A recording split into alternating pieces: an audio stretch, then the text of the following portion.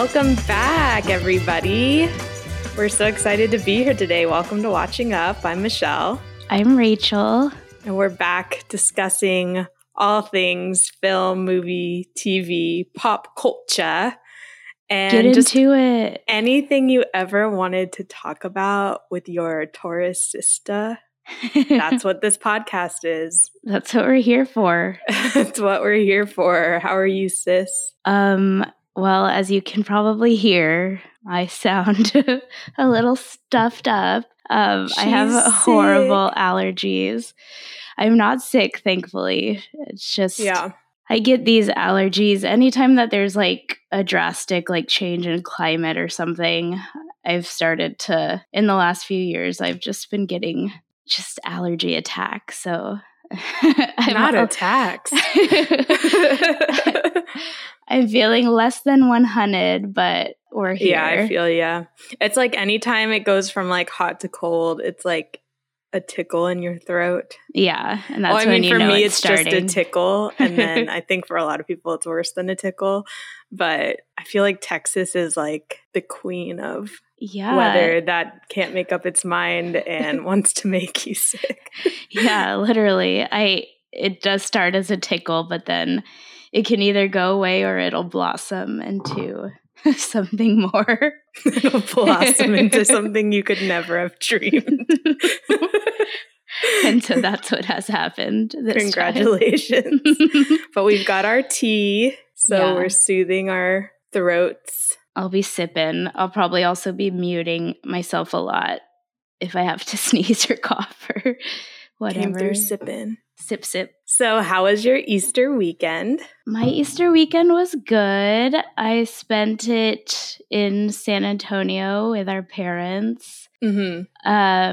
I just went in for the night on Saturday, and then Mom had some of the family over on Sunday, and we just like chilled and ate food and had, some kids. They did like a Easter egg hunt that wasn't very eventful because I just hid them in very obvious places.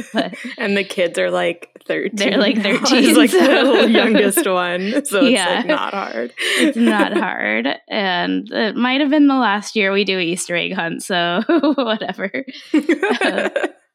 But you did the best you could with what you were given, I'm sure. Exactly. I just did it to make Mom happy. I'm sure she loved it. But yeah, other than that, we just kind of hung out. I got to see some friends while I was in town, so that was nice. Mm-hmm. But yeah, it was pretty chill. How was your Easter weekend? It was really chill. Like, this was honestly probably one of the best Easters I've ever had. Just because we did like nothing, no pressure. Yeah. We stayed home. Saturday we like went to look for some furniture because our house is still not fully furnished, but we didn't get anything. And there's like a lot of painting I still want to do. So we went and got more paint supplies and started on another room on Saturday. So it always feels good to like start on a new project and like get things going, and it's looking good. Yeah. And then Sunday I planned to like be at home. So I made a quiche. I made a little orange cake that I found at Trader Joe's, and I made mimosas. And Neek set up like this bed that I got, and we just chilled. And it was so fun. And we had our own little Easter. That and sounds fun. We played Trivial Pursuit, and I won. Obviously. He almost caught up, though. Like, I was so far ahead. And the thing with Trivial Pursuit is, like, when you have, like, one little piece of the pie left on your thing, you, like, keep missing that square over and over again. And so while I kept, like, missing it, he would like get another one. And so he only was like one behind me when I finally got it. And I was like, that was a close one. I couldn't come back to the pod having lost a trivia game. Literally. But luckily that didn't happen. Well, that's fun. It sounds like some good eats. Yeah, I'd never made a quiche before, and it turned out good. It's a lot of cream. A lot of cream. I didn't really know what went into a quiche. And I was like, oh, it's a lot of half and half. Okay. 75 grams of half and half. Yeah. It's just milk, eggs, and seasonings. Seasonings and veggies, bacon. Yeah, bacon, chives. I made a quiche Lorraine, so it was like bacon, chives. What do you call those not onions? The little onions. Shallots. Are you what's her name? Coppola or Mars? Yeah. Yeah, I was pulling a Sofia Coppola's daughter. And it's like, what is a shallot? I didn't know what's garlic? Which one's garlic? Love it. Yeah. No, it was fun. I like low-key, no pressure. Even my husband was like, I feel like this was like the first Easter where I didn't have anxiety because he used to have to like go to church and like say a speech on Easter. And so he'd always be like scared. Church is bad enough, let alone having to get a speech. He's like, I didn't have to say an Easter speech and I got mimosas. I'm good. Yeah. Oh my gosh. Yeah, there's usually always like a lot of a lot of hubbub surrounding Easter. Mm-hmm. And I still put on an Easter dress. I was like, I'm going to wear my little frock and I'm going to make a quiche. Cute. And that's what I did. That's fun. Yeah. I love it. And I love it too. And I love it too. I actually did not cook anything for this Easter, surprisingly, because I usually cook something. Yeah, that's your for thing. The gatherings. But I've been cooking a lot at home too. I've just been like I've always been like very interested in just kind of like wellness vibes, like the wellness space a little bit kind of.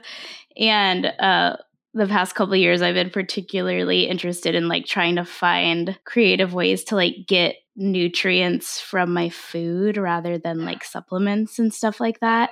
Mm-hmm. And so I've just been kind of like coming up with concoctions that can like pack in as many vitamins and stuff as I can. So, and I've specifically been trying to like up my protein for getting protein from what I cook at home, because I've talked about before how I don't really like to cook with meat. So it's kind of an extra hurdle to jump over, but I kind of like that, like having a challenge to find ways to like incorporate protein and without using meat. So, and what did you find? Well, I've been, this week I cooked I made these I'm gluten-free, so I bought these like gluten-free little gnocchi things from the store that are like high in fiber. And then I made this like creamy pesto sun-dried tomato sauce that I've made before, but this time I made it higher protein by subbing like the heavy cream. I subbed it with like a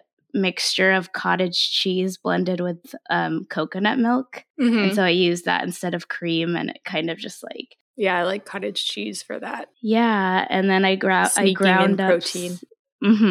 I ground up some flax seeds to get some more fiber and like omega-3s and just put that in there. It's basically like tasteless, so you can't really tell the difference. But yeah, just little things like that. I don't know. It's kind of fun. My little health guru. I'm like the opposite. I'm like, oh, can I make it in 20 minutes? I don't care what's in it. But I mean, don't get me wrong. There's some days where I'm like that as well. But I should. But sometimes I feel like I get overwhelmed when I get too into the weeds with stuff. Because I'm like, oh, then I kind of get like paranoid in my head. Is everything I'm eating like slowly killing me? And then I'm like, okay, I can't think about this too much. Like I just need to sustain myself. That's something I think about all the time, because I feel like everything is killing us. Like that's why it's so hard to get the nutrients you need, is because like the soil is so depleted these days, and it's like just like overproduction and processing and all of that kind of stuff. I had a friend tell me the other day that like sunscreens are like disrupting our hormone production or something, and I was like, so wait, should I not wear sunscreen and just let the sun fry me to a crisp? What the heck are we supposed to do? And then I was like, I can't. Like, it literally is like at a certain point you just I told can't. her, I was like, once you find the perfect sunscreen, let me know. But until then, I'm not going to worry about it. Yeah. Well, there's always going to be conflicting information, and it's just like you're never going to win no matter what. So it's like, I guess you kind of just have to pick your battles. Right. You have to pick what's most important to you personally. And it's not going to be the same for everybody, obviously. Yeah. Everyone has different struggles in life. Yeah. Literally everybody's body is so different and responds to things so differently. So there's no one size fits all for anything, unfortunately. Absolutely not. There's not. Okay, well, we can dive right in to some stuff we've been watching over the week. I have Love is Blind on here. I know we talk about it like every week, but I did find out they do drop on Fridays. Yeah, I found that out too. So now we know when it's coming. And I'm like, I watched it on Friday, like after it dropped, and I'm like, I need to not watch these as soon as they drop because then I forget everything that happens by the time we record. Yeah, it was a trip. What happened? Were these the group of episodes where they showed like Kwame and Chelsea's like engagement sexy photo shoot? Yes. So I do remember that it opened with Kwame and Chelsea shopping like in a store that apparently only sold clothes that were black. And he was black. She was like, how do you like these pants? And he said like a compliment, something. He was like, you look lit, or like some sort of like slang that meant good. Oh yeah, that's like something good. And she was like, you could just tell me I look beautiful. Yeah, but also it was like cloaked in attitude from him, and so he was just saying it because he felt like he had to. I just don't understand sometimes. Maybe I do understand, but also if I see it from the outside, I'm like, girl, how can you not tell that he doesn't like you? She's so in denial, and she's she's pushing so hard. I mean, I don't know, just trying to like make him into the person she like thinks he is, or like he is in her mind. So yeah, I feel bad for her. I don't know. I do too. But I think I might have seen a spoiler on Twitter, so I'm not going to say anything. But okay, don't say it. We'll wait until next week. But there was so they had an engagement photo shoot, but it was like a boudoir photo shoot. And she was like, I've literally dreamt about this since I was a kid or something. And I was like, what? I was like, why? You were dreaming about being in Calvin Klein neon underwear. Yeah, neon yellow. I was like, that is a choice. Why not just yellow? Classic white? Yeah. Or black. I don't know. Like that somehow just like took it to another level of not good. I was like, stop. Yeah. I was like, what is happening? I mean, they both looked great. So I mean, they looked great, obviously. But I was just like, so are you going to like print these out and send them out as save the dates? Like, what do you mean this is an engagement shoot? I don't know. Like when I was a kid, I didn't even know what a boudoir photo shoot was. So no, she's like, I cannot wait. I could not wait till one day. Ooh, my ultimate dream. I've got my yellow Calvin Kleins already picked out. Starlight, so starbright. And then like the episode ended at their wedding. Like the cliffhanger. Like, the group of episodes, I was obsessed with his sister and his brother. Yeah, his sister was really cool. They seemed so nice. Yeah, they were really nice. And I liked that scene where his sister went to see her like before the wedding. That was really sweet. She was like crying. But Chelsea's earring choice. I know. He's like, I didn't even know what was happening. I was like, those look straight from like Shein. Like, I don't know what's going on with the earrings. Yeah, and she was also wearing like a necklace that I felt like wasn't necessary. Yeah. I feel like her hair, like, it wasn't like a style that I would have chosen, but I do think it would have looked better without like all the accoutrement like surrounding it. Less is more, I feel. Yeah. And she was also in the one-on-ones, like during her getting ready for the wedding. She was wearing these other earrings that were even bigger. And I was like, well, I'm glad she didn't wear those because they were like gigantic. Yeah. I was very confused by the earring choice. Yeah. But, so I guess we'll see Friday what Kwame says. I know. Says yes and I know no. that they always do this, but like, you know, in the moment, I'm kind of like, I could see him saying yes, even though everything else leading up to it has pointed to no. Well, yeah, I could. Yeah, even if he does say yes, I just don't see it working out long term, to be fair. No. Has anyone gotten divorced from the show? People...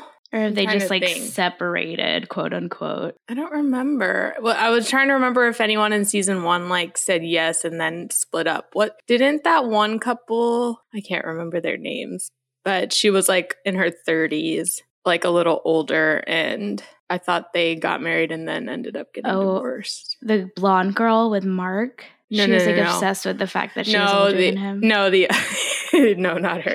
The other girl. There was another girl. She was like the least memorable one. Okay. Oh, was she like really short and like petite? Yeah. I think I know who you're talking about. I kind of remember them getting married, but... Okay, so season 2, I remember we were talking about in a previous episode, we were like trying to remember all the first couples that got engaged from each season because they're usually the ones that last. Yeah. And season 2 was that couple Danielle and Nick. Do you remember them? Yeah. She had like really dark hair. They got divorced. Okay. Yeah. That's what I thought. I couldn't remember. Well, I couldn't remember really anything. I was like, did they get married? Are they still together? Did they break up? I can't remember anything ever. So yeah, they got divorced. That answers that question. My like, what do you call it? Like hanging on to information? Retention. I can't even think of the word. My retention has like gone like sharply downhill. Yeah. Like I remember when I was younger, I was like a sponge. I would like hang on to everything. Me too. And I could recall everything really quickly. And I'm like, what kind of like, this is your next research of wellness. What kind of brain supplements do I need? Yeah. Because my brain is not functioning in the way that it used to.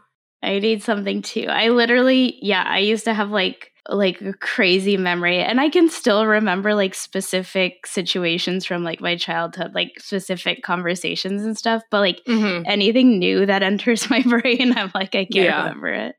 Agreed. All right. Who else? Jacquelina. The controversy of the whole show. Oh, God. I don't even really want to talk about her because she's like so bad. Terrible. There's no world in which she should have been on this show. No. I was like, you know what you signed up for, right? Like she was just kind of like, it's too much pressure. Like I might want to be with Josh, but I don't know. And I'm like, I don't know. I was like, you just shouldn't have signed up for this show. Did you see her text that got leaked? Oh, I didn't see her text, but I saw a statement she came out with. Okay, so there was like somebody leaked like screenshots of like a group text she was in, and she was like inviting people to her bachelorette party, but already saying that she was with Josh. And like she was like, this is my man, and it was like a picture, and then she was like, can y'all make it to my bachelorette party? Okay. And then she like suggested that she thought that Marshall might be gay in like some really like homophobic like ways. Oh, come on. Like in the text. And I'm just like, you're just shitty. you're just a bad person. Like, just because somebody's like a different personality type than you're used to doesn't mean like he's literally just a decent guy. Yeah, which like clearly is not within like the realm of what she's used to. Right. Like sexuality aside, I'm just like, he was just being himself and like being nice to you. Like, I don't know like why you would. Right. I don't know. It's so weird. I don't like that at all. Yeah. So did it seem like she was trying, like when she was inviting them to the bachelorette party, did she think she was going to be staying on the show, but with Josh, or? So she said something to the effect of like, we've got to like stretch it out or something. Like she has to like stay with Marshall to like keep up appearances to like get content for the show. But she actually likes Josh. Amazing. And whoever was her friend that like leaked those texts is like so shady. Like, okay. Yeah. Oh yeah, I saw that she did come out with a statement just saying like because they splice like her coffee date with Josh, making it look like it was during the time when she was supposed to be getting her dress fitting, but she came out and like clarified that she had broken up with Marshall before she met up with Josh, which is such a small detail. Like, but it doesn't really matter. Doesn't make sense because in the conversation with Marshall, she says she was just with Josh. Yeah, I don't know. So I'm like, I think you're lying. I mean, maybe that specific coffee date was after, but she met up with him before or something. Maybe. I don't know. But also, like, the timing of the text, like, makes it seem like she, like, had already decided to, like, forge something with Josh. Mm-hmm. So I just don't believe anything she says at this point. Yeah. Super shitty. Yeah. Sucks. Marshall deserves way better. Go work on yourself, Jacqueline. We don't need your vibes around here. Your toxicity. We don't need that. Okay, who else? Micah and Paul. Yeah, so what I thought was interesting was we find out that she has like a place in Scottsdale apparently. Which I'm like, are all of these people like not living in the same place, or like what's going on? Because I don't know. She made it seem like she has a place in both Seattle and Scottsdale, which I'm like, are you rich? Yeah, but also she was like, would you move to Scottsdale? And I'm like, I think she like likes it better there, but I don't know. Yeah, but the part of what I liked so much about this show is that like it's more realistic because everyone lives in the same place. So they remove that hurdle from like the possibility of being a kind of potential roadblock or whatever. Mm-hmm. And so I'm like, well, if you're going to take away that piece, then it's going to get a whole lot kind of less realistic, I guess. Yeah. No, totally. Yeah, I don't know. I don't really get the vibes that she likes him that much either. I know. Which is terrible because he seems really nice. He does I like nice. Marshall, I like Paul, and I like Brett. Yeah, those are the three best ones. They're good. They're good guys, I think. I don't know. I mean, I've only seen a small snippet of them on TV. I know. My gut tells me they're not monsters. Yeah, same. Yeah, they all three of them seem really nice, and they deserve better than they're probably gonna get. And I like Zach too. I actually don't mind Zach. I probably wouldn't be friends with him in real life, but he seems like nice. He seems like a good guy. And I didn't realize until I saw pictures that someone posted how much he looks like a property brother. Yeah, he really does. I was like, oh my God. Like it's like the face, like the middle part of their face, like copied and pasted. It's all the same. They're a triplet. He should have a show that's like the other property brother and he flips out. But yeah, they met both of Bliss's parents. Oh yeah, her mom seems awesome and her dad sucks. Her dad was rough. Seems like an asshole. Yeah, I didn't even understand. Like, I understand his reservations, obviously, but like when like Zach was just trying to talk to him and he was like explaining something about his job and he was like, I don't really have any opinion about that. And I'm like, you can't like hold a conversation with somebody. Right. Like he was like not even he was not even willing to try. Yeah. Don't like that attitude. Yeah, same. Yeah, but I think Bliss seems like a really like cool, confident, like self-assured person. Mm-hmm. Someone posted a clip of her saying like something to her dad, like, I hear you, like, but like I'm gonna make the right decision for myself at the end of the day. And they were like, she's done some serious therapy, like to be able to like say that real. To your dad. The way that she kind of like stood up for herself, I thought was really like satisfying to watch, I guess. Mm-hmm. And like, yeah, I like that she like held her ground. But also I'm like, are you sure you're not gonna be ending up getting divorced after this? Because this is a little risky. She's like, divorce is one thing that I would never. And I'm like, okay, but you're really putting yourself in a situation where it might be more realistic to happen by doing this. 20-day engagement. I could see them though, like getting to the altar and doing like we're not getting married, but we'll stay together type situation. Yeah, I agree. Hasn't someone done that before? Oh, that's I guess what Raven and SK did, but then we all know how she made the right decision. Yeah, she did for sure. And they also met his sister and aunt and cousin, I think. Mm-hmm. They were nice. They were like, we love her. Yeah, like she was sitting right there. They were like, we love her. Yeah, it was cute. So yeah, they'll definitely be going. Oh, and they all went dress shopping. Yeah. Except for surprisingly, I mean, none of them were like what I would have chosen, but I think Micah's was like closest to what I would have chosen. Yeah, I liked Micah's. It was simple. And with the previews for the weddings look a lot better than the past season weddings. Yeah. Like a better budget for like florals and stuff. Thankfully. Honestly, if I was on that show, I would just like say no and be like, let's stay together and like do our own wedding. That's because the weddings are especially on the first season, they were in like draped like conference rooms. Yeah, like they looked so bad. Horrific. Yeah, and the officiants are always like kind of weird. Like the way that they say stuff.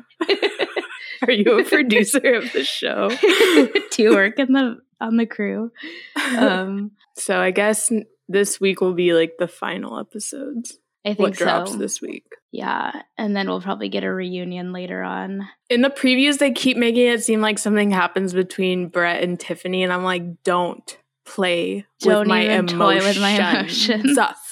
I know, they're probably just like digging for whatever they can make look like controversy in their relationship because there's nothing. They're so solid.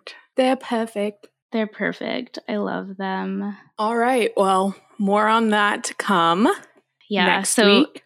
Do you think SK is going to say yes or no? I'm not SK. Kwame is going to say yes or no. Well, that was the spoiler I saw, so I guess I shouldn't say. I'll guess then. I think he's going to say no. I'm trying to have like zero no reaction to whatever you say. Moving on.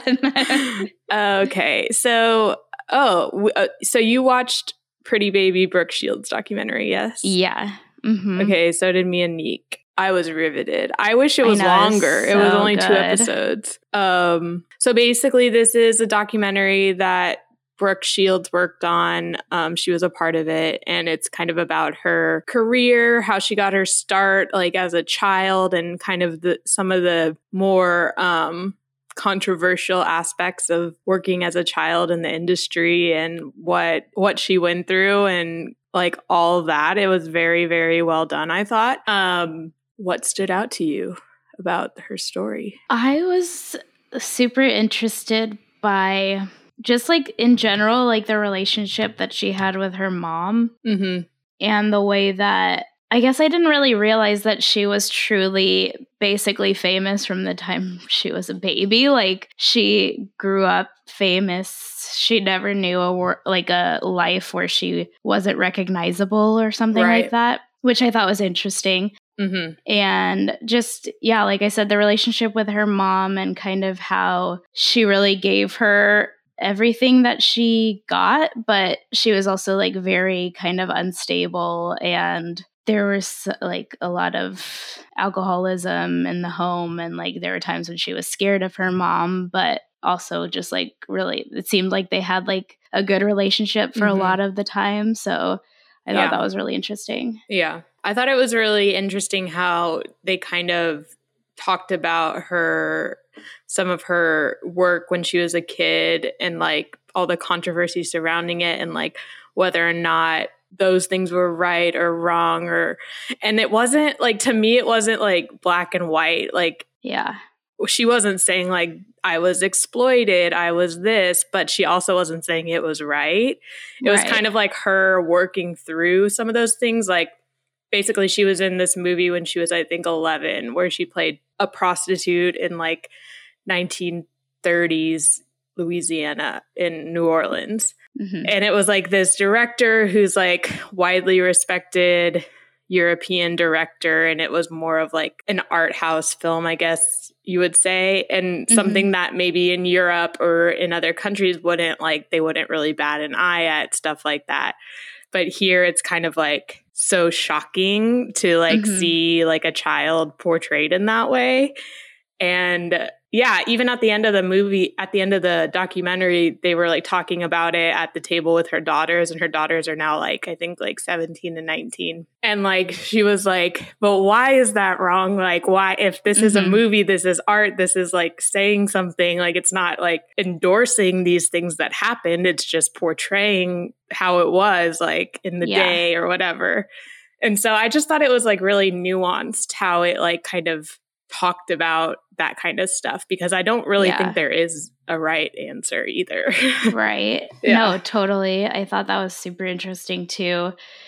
And yeah, like the way you said that she was kind of like working through it herself in real time, because it seemed like she was kind of asking herself, like, do I have like feelings of this being wrong just because I've been told as the years go on that it's wrong, or like she said that she was like never really felt unsafe or like anything like that. So, and she doesn't look back on it and is like embarrassed about it or like traumatized or anything. But then in the same breath, she's like, would I let my daughters do that? Absolutely not. No. So it's kind of like, oh, okay, like where is the line? And is it really just up to like that child's parent to decide that? Or like, like how, like, cause at 11, you can't really consent to your image being used in that way.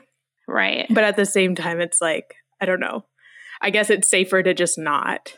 Yeah. You know, but at the end of the day, that's like, how do you censor art like that? You know? Yeah. So, but they're totally right that it would never happen today. Like, if that happened, like everyone involved would like immediately be canceled, even if it was like a totally safe environment and like the parents were okay with it, you know? So. And I thought they talked about Blue Lagoon too. And like that movie was so like, I remember watching that movie at one of my friends' house, like after school, and like her parents like weren't like back from work yet. And we were kind of like doing it like secretly and like just like learning so much from it, just being like, what? Like, you know? And like, it's just that type of thing where it's like, how else are sheltered kids supposed to like learn about like this kind of stuff? Like, you know? Yeah. And I think that's how she described it too. It was like the movie it's like the one movie that like addresses these things that like your parents would actually like, some parents would actually allow their kids to watch. But yeah, I've never seen it, so I don't know exactly how. And in some ways, it seems so strange that maybe we've gone like backwards in like being so like closed off and like secretive about like sex and stuff like that. Like in some ways it's like worse, in some ways it's like more like, I don't know, it's weird because like that conversation she had with her kids too at the table, she was like, well, you post like half naked pictures of yourself on Instagram like every day, and they're like, but that's me doing it, like I choose to do that. So it was just a really interesting conversation, and I liked all the like twists and turns it took, because at the end of it I wasn't like firmly on one side or the other. Right. There were a couple other things that stood out to me, like when she had her first baby and she came out and talked about postpartum depression, and then Tom Cruise like said something about like how she shouldn't be on antidepressants, and like she's like making it up in her head that she's depressed or something, like on TV.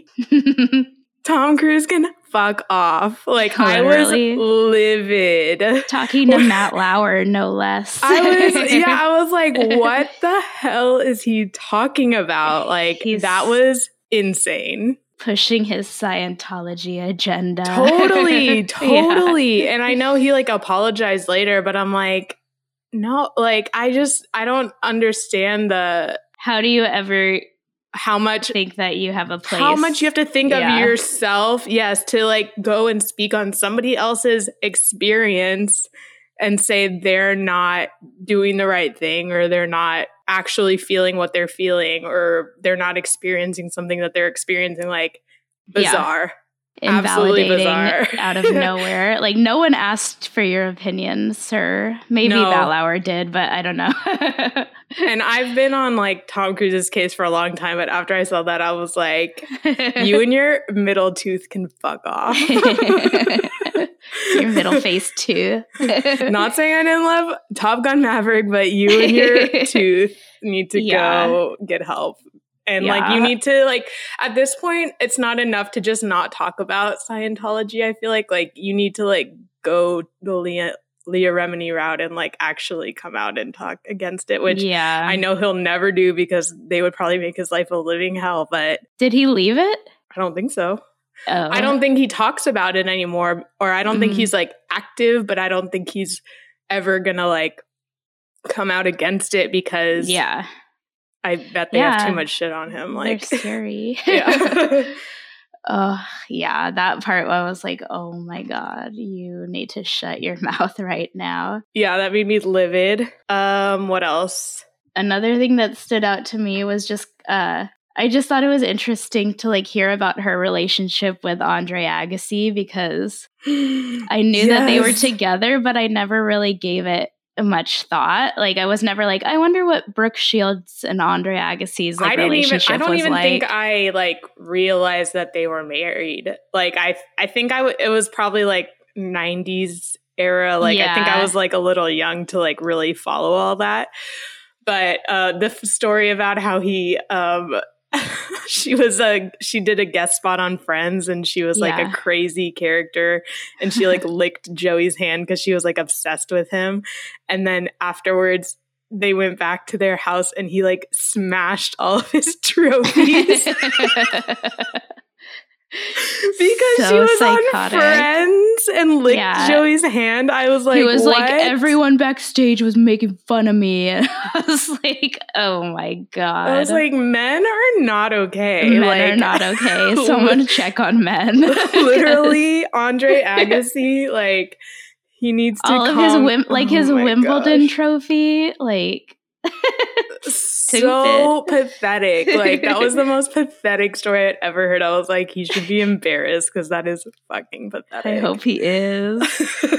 Oh yeah, I thought that was kind of funny, and not funny, but like interesting, and just the way that she talked about him being like kind of controlling, but she was kind of used to it, I guess, at that point. Like, she went from being controlled by her mom to being controlled by him, so it wasn't like, you know, she was none the wiser, I guess. But she's just so, like, she seems like she's so healthy and like well adjusted, and I'm just like, that's impressive that someone who literally spent their entire life like in the spotlight is able to just absorb these things and kind of I don't know, kind of come out having learned from them. Yeah. It also, I was impressed because I'm not a expert at this, but it didn't seem to me like she had done many like cosmetic surgeries or like gotten any fillers. Like, she's like not hanging on to like her youth in a way that I feel like a lot of people try to. And I think that goes along with like a lot of the themes of her life of like never feeling like she was taken seriously just because of the way she looked, like having to go to Stanford or where did she go? Princeton, I think. Princeton, and like having to try to prove herself. And I think like she was very like willing and ready. Not that she doesn't look beautiful, she does, but like to let go of like that part of her life in pursuit of like a new chapter. So I thought that was really inspiring to me. Right. Yeah. That I agree. That was super inspiring. And yeah, just like imagine never having an awkward face. I know. Also, just like, imagine. I don't know, like makeup people, I could talk about this more later when we talk about Air, but like makeup in the 80s, I feel like wasn't like as advanced as it is now. And she just always looked so like perfect, like with the makeup. And I know she had like the best makeup artist, but I'm always like, usually when I see people wearing makeup in the 80s, I'm like, ooh, that's a choice, like, you know, but like she just like always looked so natural and like perfect. She could carry it off. Yeah. Ugh. And then when they showed her as a baby, I was like, that literally is the most beautiful baby I've ever seen. Like, what the hell? Like, she had the eyebrows even as a baby. Yeah. I do think it's I had the same thought, like she was a very cute baby, but also like I think with the rise of social media and the internet and just like having access to pictures of people's children, I saw her and I was like, I mean, I feel like I know a lot of kids that are that cute, like, you know. Oh, like, really? Yeah, I just didn't like, I don't think there would ever be like a baby that like rises to that level of fame today, just because I think we're so inundated with pictures of cute babies, like, you know? Yeah. So yeah, totally. I just thought it was interesting because usually, I mean, just like speaking generally, like there's been cute babies that like grow up to be like not as cute as you thought they were going to be. And then there's been like ugly babies who like grow up to be the most beautiful people. And it's just like, it's kind of, I guess I've never really seen it be like a beautiful baby grows up to be a beautiful teenager and a beautiful woman, and it's just like it's just like kind of rare in that way.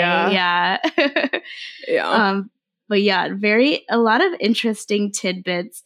And she was saying that like obviously her mom and her like kept all of her archives, and so it seemed like they just had like endless kind of material to work with as far as like visual aids and stuff like that. So it made for like a really good documentary. Yeah. So we recommend it. That's Pretty Baby, Brooke Shields on Hulu. All right. The only other thing I have to talk about is me and Neek went to see Air on Friday night. I want to hear what you thought. I really liked it. You did? I can't tell a lie. Yeah, it was really good. It was starring Matt Damon, Ben Affleck, directed by Ben Affleck. The story of Nike's creation and deal of the Air Jordan sneaker the year that Michael Jordan got drafted into the NBA.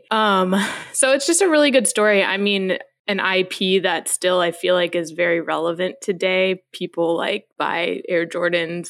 They wait for the drops. They like collect them. Like my husband loves them.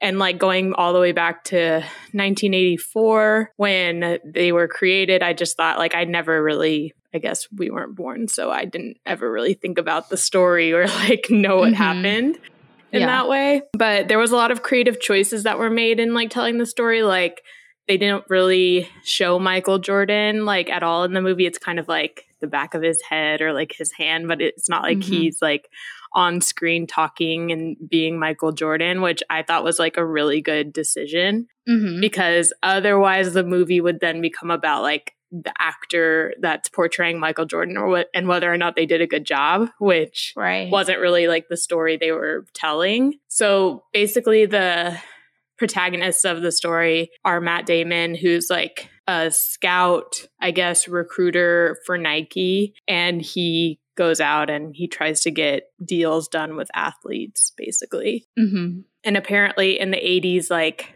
Nike wasn't the like number one option for basketball shoes. They were the number one option for running shoes, but like Converse and Adidas were like kind of more popular for athletes to wear in basketball games. So it was kind of like an underdog story. I think people make fun of it because it's like they weren't really underdogs. They were still like a massive corporation that sold like the most running shoes out of like any of the shoe empires, but they frame it as an underdog story, basically, like as if we don't make this deal, like our basketball division is gonna get like closed down, basically. And it was just like the script was really funny, the pacing was really good. I did have a couple of quips. Like there was this one part, and it's supposed to be set in 1984, and they did a really good job with like the clothes and the sets and stuff, but there was this one part where this secretary like pops up, and I think she has like one line, but like when she showed up, I was like, oh, her makeup looks like 2023 like TikTok makeup. Like it completely took me out of like the 1980s like, I don't know, like it just was funny to me. It's probably not something that anybody else noticed, but I was like, okay. It's niche for us makeup girlies. Yeah, I was like, that's Charlotte Tilbury. Like, that's the contour one. And oh yeah, Ben Affleck's wig was really funny, but I mean, I don't think it was supposed to be like really good or anything. Yeah. They were kind of like not making fun of, but like he plays CEO of Nike, Phil Knight, and I think he was like supposed to be kind of like a really eccentric, cool, like young, not like a tech, like now it would be the equivalent of like a tech CEO, like, you know, so he just looked kind of like aged. It's Ben Affleck, right? And, but yeah, Viola Davis I think was my favorite part. Like I honestly almost wish they had made, because Viola Davis plays Michael Jordan's mother, who apparently was like the backbone of like making his deals, because at this point he was like 19. He was just like finishing college and going into the NBA. And so she was kind of like his manager, like making these deals, and like basically he just listened to whatever she said. And there's a really good scene where, I mean, I don't want to give too much away, but like she's like negotiating the deal, and like I just like really liked that scene, and she does a really good job. But yeah, I recommend it. Like it wasn't too long. It was like like everybody in the theater was like laughing and like seemed to enjoy it. Oh, good. Yeah. I do want to see it. Yeah. Yeah. I go through phases of like wanting to go to the theater and not. And right now I'm in a not. So I'm like, maybe I'll just wait until it drops on Prime. But yeah, I definitely do want to watch it. Yeah. It was good. I recommend it. Did you give it a rating? Oh, I did. I think I gave it 4. Nice. Yeah, I gave it 4 stars, and I said, sign me TF up for negotiating 101 with Dolores Jordan. Hell yeah. But I love Viola. I know, she's so good. Well, good. I'm glad you enjoyed it. Yeah. Something to see at the theater these days. I also want to see 1001 with Tiana Taylor. Have you seen the previews for that? Mm-mm. It's only in limited release right now, I think, because it's only showing at the Alamo Drafthouse I don't like. We hate that one. And that's the one that always gets like the smaller movies, I feel like, because the one that I do like is more in like a family neighborhood. So they have like the kids' movies and then the big releases. And then this other one is more like where younger people live, but it's just like shittier. And I'm like, yeah, update your chairs and I'll come back. Give me some better chairs. Yeah. Yeah. So I know we had wanted to talk about some trailers that got released for movies that we're excited about. So obviously the first one being the Barbie trailer that got released last week to a lot of fanfare. Some genius marketing. Yeah. Yeah. Thank God. It went viral, and there was some fun, like, interactive things that you could do with the posters, which we did on our Instagram. If you want to follow us at Watching Up Pod, you can see our Barbie posters. But yeah, what did you think of the trailer? I thought it looked very about what I expected. Like, it looked very kind of like campy, which is what we want. Yeah. Yeah. And I did, like, the whole cast that was released, I was like, I didn't know, like, most of these people were in this. And I just got very excited. The moment where she, like, steps out of her heels and her feet, like, maintain the shape of the shoes. I was like, absolutely yes. I was like, okay, they understand. They understood the assignment. Yeah. And I have like the utmost faith in Greta Gerwig. So she has a great like sense of humor. And so I just feel like she's gonna pull it off. I don't know. Absolutely. Like, even like those, I don't think we even saw like a small fraction of what's in the movie, but the stuff that they put in the trailer was like making me LOL. So I was like, I feel like this is gonna be so good. And they understand, like, I saw people on Twitter like not understanding the joke with like, this Barbie's a mermaid, this Barbie's this Barbie's that, and then he's just Ken. And I was like, if you don't understand that, then don't go see the movie. She's too old for you, bro. Yeah. Totally. No, I loved it. The nostalgia, and then just like all of the aesthetic. It's just so bright and happy. And then everybody saying that Ryan Gosling is too old to be Ken can fuck off. Go fuck yourself. Go fuck yourself. No, I think he's gonna be good. Yeah. And I don't think it's supposed to be like, it's not as much about his looks. It's about his like persona and like what he does or does not bring to the table. So and watching the trailer just brought me back to it just reminded me a lot of Life Size, which I love. And I'm I want to go back to that world and live in it for a little bit. Yeah. Sounds fun. Yeah. It might be a cathartic experience. Yeah. And I think that it's crazy that, to me, it's crazy that there was ever anybody who was going to play Barbie other than Margot Robbie. I know. Because she's the perfect Barbie. Wasn't there a point where like Amy Schumer was cast? That was something that I think was happening, but it was a completely different project. Like, it wasn't a Greta Gerwig Barbie. It was like a different movie that just never got greenlit. So I don't like it when I see people saying that, like, imagine if this was Amy Schumer. I'm like, I don't think it ever was going to be her in this movie. Like, y'all can calm down.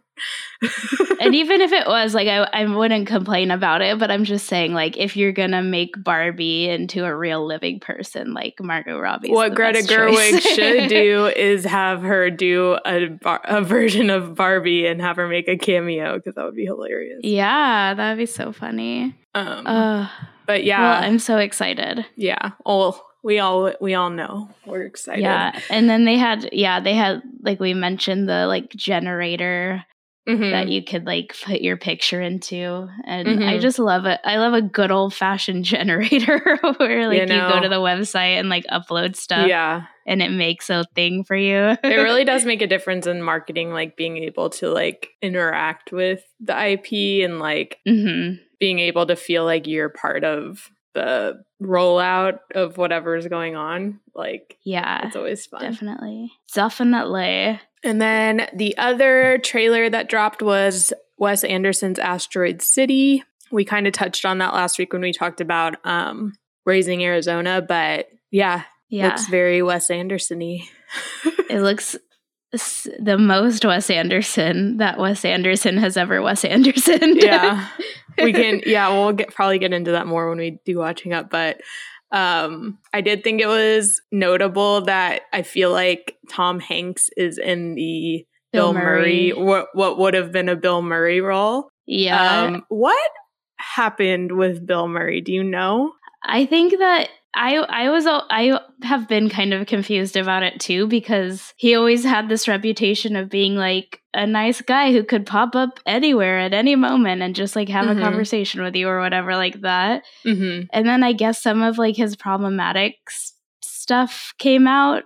What came out? I don't know. We can do more research, because I think it was just a matter of like people who had worked with him had like bad experiences. We'll do more research. We'll report back. But yeah, I thought that was of note. Notably absent from this project. The kid who plays Jason Schwartzman's son, who looks exactly like him. He was in the movie 8th Grade. Oh, yeah. And he like stole the show in that movie. He had like the best scene in that movie. He's also been in another, I think, Wes Anderson movie. But yeah, it's kind of like shocking how much he looks like Jason Schwartzman. Yeah. Just an all-star cast as always. There's so many people Some in newcomers. I'm excited. It just is very like deserty, very like saturated blues and oranges and greens and kind of like wide open spaces. It looks like it's gonna look cool. And Scarlett Johansson, who I feel like I haven't seen in something for a while. I feel like she hasn't been working as much. Yeah. I'm excited. So we will be seated. We will be seated for that. All right. Well, that rolls really nicely into our Watching Up Nepo Baby edition, where this week, okay, so in case we have any new listeners, maybe I should explain what Watching Up is. So when we started this podcast, our kind of goal was to really get out of our comfort zone with like the content we're watching. I had kind of gotten more into watching films over the last 3 or 4 years with more of a critical eye towards filmmaking and just everything that goes into it. And I know that there's so many films, like Rachel knows, there's so many films that I haven't seen, and kind of just catching up with like some of the film history that I've kind of missed out on throughout my whole life. So that's where Watching Up comes in. And so each week we assign each other a film or a TV show or a piece of content that we haven't seen. So that we can kind of broaden our horizons. So this week or last week, our theme of the week was Nepo babies. And so Rachel assigned me the Royal Tenenbaums because I had only seen 2 Wes Anderson movies. And this is kind of like, would you say it's kind of like his hallmark? Like when this came out, it was kind of like, okay, this is Wes Anderson. This is who he is, you know? Yeah, I think it's like his quintessential movie. So let me pull up all right. So the Royal Tenenbaums was a 2001 film directed by Wes Anderson. The synopsis says, family isn't a word, it's a sentence. Royal Tenenbaum and his wife Ethelene had 3 children and then they separated. All 3 children are extraordinary, all geniuses. Virtually all memory of the brilliance of the young Tenenbaums was subsequently erased by 2 decades of betrayal, failure, and disaster. Most of this was generally considered to be their father's fault. The Royal Tenenbaums is the story of the family's sudden, unexpected reunion one recent winter. It stars Gene Hackman, Angelica Houston, Ben Stiller, Gwyneth Paltrow, Luke Wilson, Owen Wilson, Bill Murray, Danny Glover, and a bunch of other people. Oh, and Alec Baldwin's the narrator, which I knew, like, for some reason in my head when the narrator started talking, I thought it was Bill Murray for the whole movie. And then at the end, when I saw Alec Baldwin, I was like, oh, that was Alec Baldwin. Like, I don't know why I thought it was Bill Murray. They do sound alike, though. Yeah. So, yeah, basically, I liked this movie. I enjoyed it. Yeah. Like, it was a lot more kind of melancholy than I thought it was going to be. Very melancholy, yeah.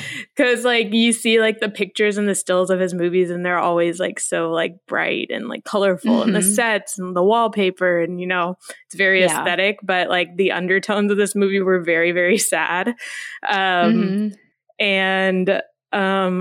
I don't know that I fully grasped what the story he was trying to tell was, like, while I was watching it. And then afterwards I started, like, reading some reviews, and I think that synopsis, like, told a really good story too about, like, how sometimes when you're a kid, you get an idea in your head that you're somehow, like, very special or, like, extraordinary, and then kind of, like, you live your life and you kind of realize that's not necessarily the case, or, like, there's a lot of people in the world that are special, or maybe everybody is.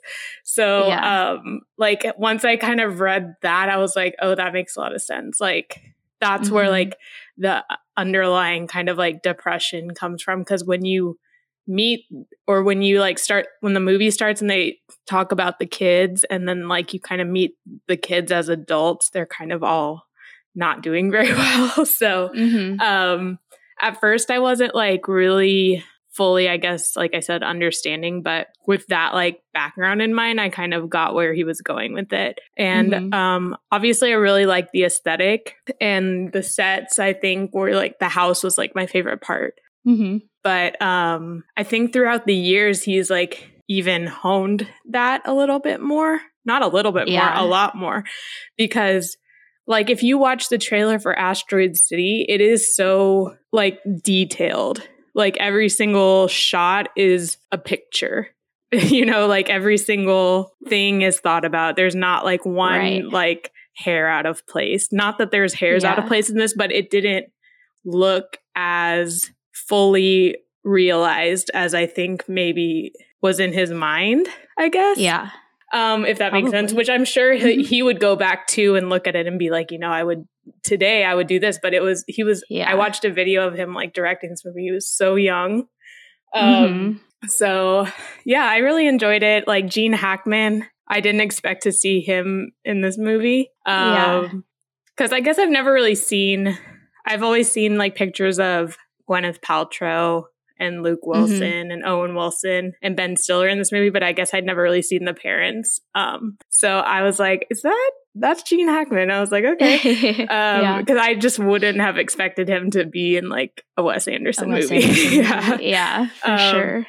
And Angelica Houston, I love always and everything. And the soundtrack so good. Is good. It's very good. His early movies all have like really great soundtracks. It's one of the things I love about them. Yeah, a lot of Beatles. He loves the Kinks. Yeah, like really like sad, like emotional songs. Yeah.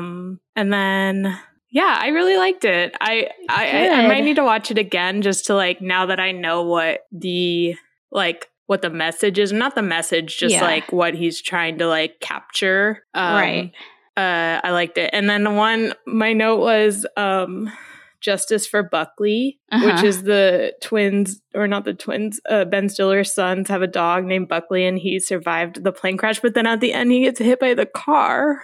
Oh yeah, and then immediately they're like, here's a new dog, and I was like, that dog survived a plane crash, and then you're just gonna kill him at the end of the movie? Like, I was pissed.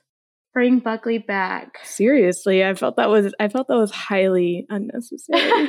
But no, yeah, I love that, the way that the synopsis put that, like you said, just about, and I feel like it's especially. I don't know if Wes Anderson's a millennial. He might be Gen X, but I feel like especially for like Gen X and millennial experience, like it's very much something that we can relate to. Just by the way we were brought up, where I feel like it was kind of uniquely, you know, before that, coming into boomers becoming parents, like they were very much kind of like telling their children how special they are and how much they love them, which wasn't necessarily maybe what they got growing up. And so since like our generation was always told like how special you are, and like you're so good at this and this, and then with the rise of like social media and everything, we're all kind of realizing like, oh no, there's a lot of people out there who are like very talented and much more talented than like I am, or like whatever. And also like sometimes talent doesn't manifest itself. Like you have to cultivate your talent and like work on it and like really dedicate yourself to it, because you can't just like wake up one day and be like, I'm this because I want to be this, like, you know? But it is a very, and you know, depression is like a huge thing nowadays, and like anxiety and like all of that kind of stuff. And it's like no wonder, because like we have all this exposure to see all of these different people and like all of these different things that they're doing and things that people have access to that we don't have access to, and like all of that kind of stuff. And it kind of just like all makes sense. But I feel like this movie is an interesting kind of representation of that. Yeah, for sure. Sometimes with his characters, they're almost so emotionless, or like the way that he has them kind of act is very specific, his style, and they're kind of like monotone and like don't really like show emotion. So sometimes to me, and I know I get that's like his like shtick, but like to me sometimes that can be a turnoff because I'm like, I therefore am not like really emotionally connected to this character. And I've learned, and that's another good thing about what I found doing this podcast is like before I always like, I never really knew, like when someone would ask me like, what do you like? What kind of movies do you like? Or what kind of art do you like gravitate towards? I never really had like specific answers, or I never really thought about it that much. So like watching all these different movies and kind of sifting out what I do like and what is not really for me. Like I realized I'm more of like, I want to connect emotionally with a character and a story and like that. And I love the aesthetic part of it too, like the photography and the colors and all that stuff. But it really helped me to like know that was the underlying kind of theme of the movie, was like that feeling that we all kind of have, like once we become adults. Grasp onto it. Yeah, exactly. Totally. And I think also what you said was interesting about how his style has kind of like progressed over the years and also been honed. Like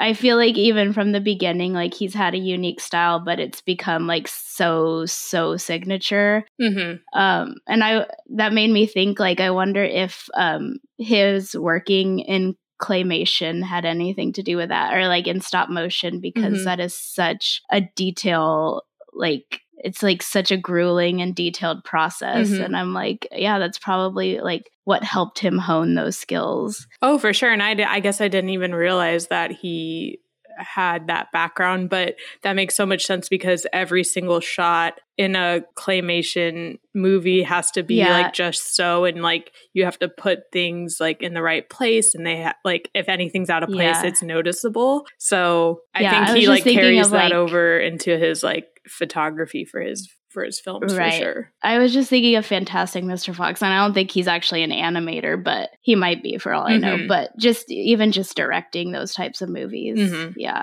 or maybe it was like a reverse. Like he was so interested in like making sure like his photography was just so that he was like, oh, this would carry over nicely to a clay animation like movie, like, you know, so that's why he decided to do that. And also Isle of Dogs too. So yeah, very interesting. I don't know, I'm always just drawn to auteurs that like I want to be able to see your film and know it's your film without knowing it's your film. Like if you saw a screenshot from any Wes Anderson, probably after Royal Tenenbaums, you would know it was Wes for sure.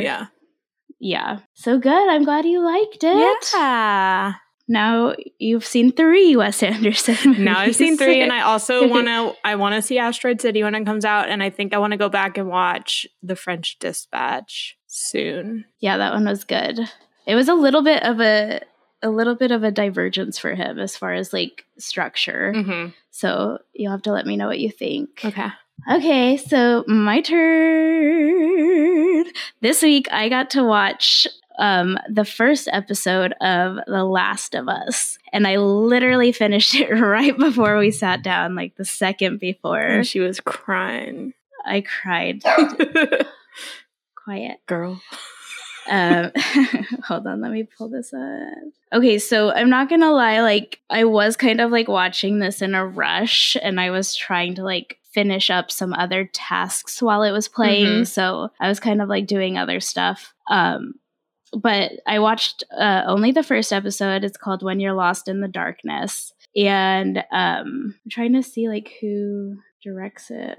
Apparently I'm not going to get that information easily. So the show stars Pedro Pascal, and his daughter, I guess, is played by Tandy Newton's daughter, which is awesome. Like she looks exactly like her. As soon as I saw her, I was pretty. Like, she's the one. But the episode opens in 1968 with a clip of this like talk show where there's these 2 scientists talking about kind of the phenomenon of like pandemics and what to like watch out for and all of that kind of stuff. And one of the guys is just talking about like how viruses can spread. But then the other guy brings up the idea that what we really should be afraid of is fungus. And if that ends up evolving into something that can overtake us, then like basically we have no chance of surviving it. Mm-hmm. And so guess what happens? Guess what happens? We flash forward to 2003 in Austin, which I didn't know it was opening in Austin. 2003, so 9/11 is still looming over the country. And we see Pedro Pascal and his daughter. He's a single dad, from what we can tell. And he works with his brother, and they all leave to go about their days. And the daughter gets called over to the neighbor's house after school, I guess. Where it's like an older couple who lives with one of their much older parents, who's she's like basically catatonic, it seems like. And so so she goes over there, and something weird starts happening. Like the old lady in the wheelchair kind of starts acting weird, and then she leaves. And they go about their evening, and Pedro Pascal ends up having to leave late at night to go pick up his brother from jail. And he's like, he had his brother like beat up somebody basically who was acting crazy, and then he got sent to jail. And on the phone, it's kind of like you can get an inkling from his voice that like he's like people are like acting crazy or something like that. And it's also like it's not the first time he's had to bail his brother out of jail. Yeah. So he's like, all right, whatever, I'll come get you. So he leaves his daughter sleeping, and then she wakes up in the middle of the night to like helicopters and like ambulances, sirens and stuff. She goes outside, and it's kind of like dead. And then she goes inside her neighbor's house and finds the older couple killed by the much older woman, who's like basically like crouching over one of them, like eating them. And so she's like, what the fuck? And she like runs out. It was really scary because that woman was like she was like like something coming out of her mouth. Yeah, it was gross. So it's like clearly something has infected her and is like causing her to, because she couldn't move before. So if she's like actively running and like eating people, it's like something has overtaken her body. Something's not right. Something is afoot. And so she runs out of the house. The old lady almost gets her, but then she gets knocked out by Pedro Pascal, who gets there like just in the nick of time. And he takes her. They're all in a panic, and he's like, something has broken out and like is infecting people. So they go on this, they're like rushing to get basically just as far away as possible. They don't know what to do because, no one knows what's actually happening. So they try to leave the state, and there's traffic. And so they go off road, they go through a field, and then they end up in like the city center kind of. And this is where I always love this shit. Whenever the type of shots where it's like you're watching it as if you're a passenger in the car, and like you're looking around, like seeing what is going on around them, and it's almost as if like you're experiencing it yourself, which is a very effective like method of showing that. It's like they did it in A Quiet Place Part 2. Have you seen that? Yeah, that's what I thought of. I also thought of another famous example, which will come up later. Okay. So yeah, there's this whole like sequence where you're seeing basically everyone losing their minds, panicking, and then you look up and see like a plane come crashing down in the middle of downtown Austin. And so their car flips over. The daughter has hurt her ankle, and so it's just this whole like chaotic scene. Like Pedro Pascal has to scoop her up. They get separated from his brother who has the gun, and they have to basically run. And then they run into this officer who like makes them stop and like tells them they can't move. And then he calls on the like a walkie-talkie. He like calls his I don't know, supervisor or something, and like tells them the situation. And then clearly he gets like the go ahead to basically kill them because no one knows like who's infected and who's not. And so he shoots at them. They go tumbling, and then Pedro Pascal is still alive, and he's like, please, like, we're not infected. And then the guy is about to shoot him when his brother comes in and kills the officer. So Pedro Pascal survives. And then we see that his daughter is not okay. So she is like bleeding. She's been hit by the bullet and she's bleeding out, and she does pass away, which was the part that I cried at. I was like, no. I was trying not to, like, last week. I was like, her daughter's in the show. One episode. You were like, how many do I need to watch? I was like, just one. Yeah, so that was really sad. Like, I was like, no, I had a feeling that she was like gonna die, but because the whole promotion for the show is not her. It's not her. Yeah. So and then from that scene we go, and it's 20 years later, and so we're in kind of like a post-apocalyptic set. World where people are kind of like, they know what they're doing now, and they have this whole process and like all of that kind of stuff. So you might need to like fill in some gaps here, because it might be the kind of thing where like more context comes like the more I watch it. But yeah, it seems like there was a part where, so when we open on 20 years later, it shows this kid who has found his way. They're living in Boston, so he's found his way into like the main civilization part of Boston, and then they end up taking him and giving him some shots, and then they put him in they throw him in a fire. Yeah, so when he shows up at the headquarters, they like test him and he's positive. Like they do, they hold that thing where it's like red or green against his skin. Okay, I didn't. And so it turns red. That means he's infected. So it's like they like tell him he's going to be okay, but they have to put him down basically. Okay. And then like it shows like Joel like is working as kind of like just a whatever the government needs done that day type of person to like kind of make pennies. And they show like somebody else couldn't like throw the kid in the fire because it was too like morally they just like couldn't do it, and he was like fine. It's just trying to show like how like hardened he's become like over the last 20 years. Like, dead. Right. Yeah. Okay, so that makes sense. And so after that, we meet this girl, a young girl who is like being kept in quarantine, I guess, away from people before they can like make sure she's in fact not infected.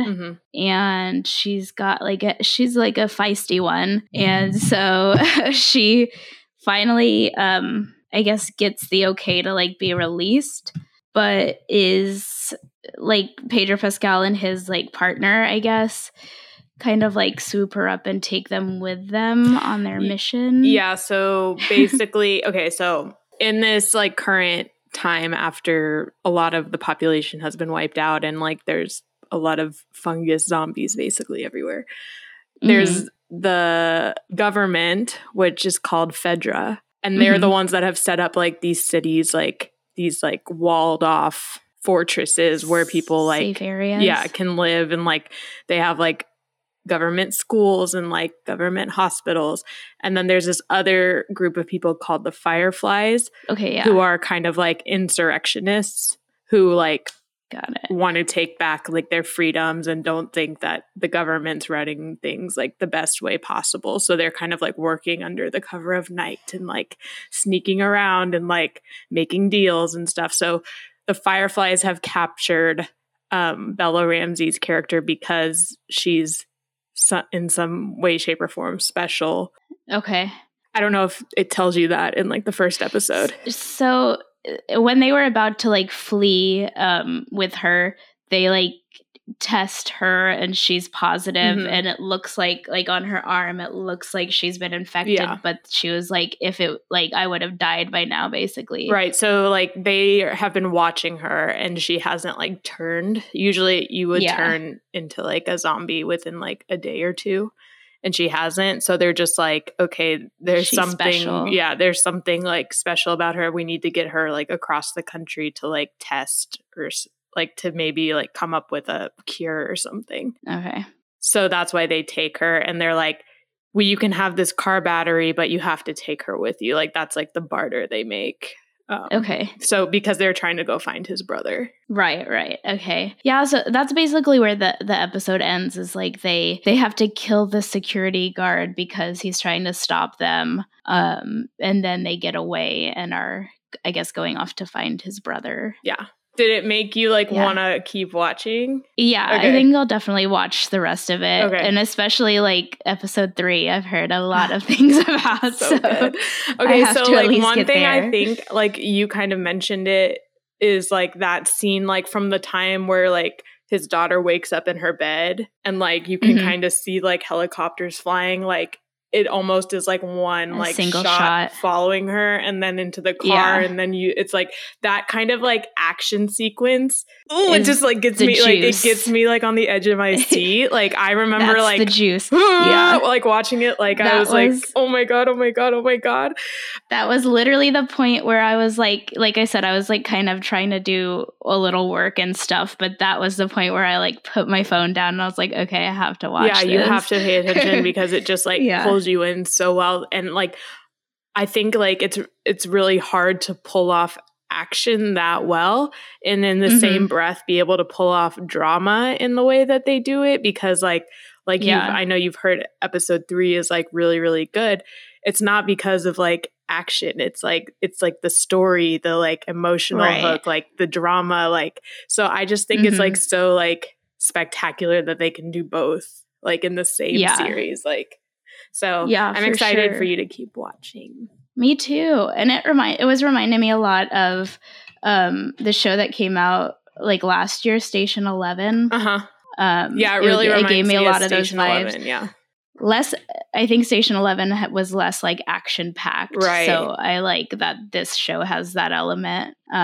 So I'm excited to keep watching. Yeah, it's really good. I kind of want to rewatch it. And I mean, Pedro Pascal is kind of like so memed at this point, but he's so good. He's though. very like, good. He really when earns she it. died, I was like, oh my god. Did you know that he grew up in San Antonio? No. Yeah, I saw a clip where they were interviewing him at South by Southwest, and they were asking him about like if he liked like the tacos in Austin or whatever, and he was like, "Well, I grew up in San Antonio, and honestly, the tacos there are better." And I was like, I didn't know. So I guess his parents emigrated from Chile to San Antonio. That's so cool. Yo. Well, he's ours, ladies. He's a San Antonio king. Love him. But yeah, I'm excited to like get into especially like the Bella Ramsey character and see like what her deal is and all of that kind of stuff. She honestly, that character took a little bit to like grow on me because she is so like what's the word, feisty, or like I don't know. She's just very, she's got attitude. I mean, if you think about it, she was born after all of this. So she's only grown up in like this like dingy, horrific dirty, world. not well run, horrific like world. And I guess you'll find out more about like her family and stuff. But like, I mean, yeah, she took a little bit for me to be like, okay, do I really care if this little bitch lives or dies? Yeah, no, totally. I can see that. By the end, I was like, oh, yeah. Yay, I'm excited. And this actually will lead perfectly into our assignments if you want to go ahead and go into those. So this week, we were having a really hard time coming up with a theme. So we're going back to our old faithful of where we look at each other's letterboxed watch lists and assign something from that. So yeah. I think we figure that's a good place to go if we aren't like inspired to do an actual theme. So yeah. So I pulled up this movie while I was watching The Last of Us because it reminded me so much of it. Mm-hmm. And then I saw that it was on your watch list. And so I was like, all right, well, my work here is done. I know what I'm going to assign you. And so we've been speaking about these shots of like one shot, like of all of this action and all of this suspense. And there's a very famous example of that in Alfonso Cuarón's Children of Men. Oh, and okay, yeah. It's a very similar vibe to The Last of Us, where it's like this post-apocalyptic world where there's this one person who like holds the key to whatever. Okay. I don't want to give too much away, but so I recently put that on my watch list because I saw a thread on Twitter and like the prompt was like, what's a movie that like changed the way you think or the way you look at the world or something, and people were saying that movie and I was like, okay, I've never seen that. Yeah, it's really good. And it's kind of like one of those where it's like, I don't know, you would like look at it and be like, why did Rachel watch that? But I actually like really liked it. I remember when it came out, we were probably like in high school or college, but I remember being like, I don't understand what that movie's about, and not really like thinking twice about it. Yeah, and I think if you like The Last of Us, then I feel pretty confident that you're gonna like fall for this movie too. So okay, I'm excited. That'll be what you're watching this week. Okay, on the diametric opposite of that spectrum, I'm going to assign you Turning Red. Oh, okay. Just because I just really liked that. It's like lighthearted, fun vibes. And we've been talking a lot about the Jonas Brothers and our fandom. And there's a scene in this movie that really like, I feel like encapsulates what it feels like to be a pubescent teen girl, like seeing your favorite band for the first time. Yeah. So I think you'll really like it. Yeah. I've been wanting to watch this. Mm-hmm. I feel like you're just going to have to assign me all the animated movies that I've quote unquote been wanting to watch. Yeah. Well, I was you need to add more movies to your watch list too, because I'm like running out of ones that I've actually seen. We probably should both go through and like make sure we have a good representation of what we want to watch. Yeah. So we can keep doing this. But yay, exciting. Exciting. All right. Can't wait. Well, thanks everybody for spending the time with us here on the Watching Up podcast. We're really grateful for each and every one of you. If you want to email us, we have an email at watchinguppod@gmail.com. Follow us on Instagram at watchinguppod. We'll be posting some stuff. We be posting, y'all. We try. You're missing out if you don't follow us. Yeah. And you can interact with us, whatever you like. Maybe one day we'll have our own Barbie generator that you can put your face into. You can suggest movies that you like that maybe we haven't seen. You can do whatever you like. Yes, indeed. All right. Love you, sis. Love you. Thanks for watching up with me. Thanks for watching up with me. See you next week. Bye. Bye. No, that's all I have to say.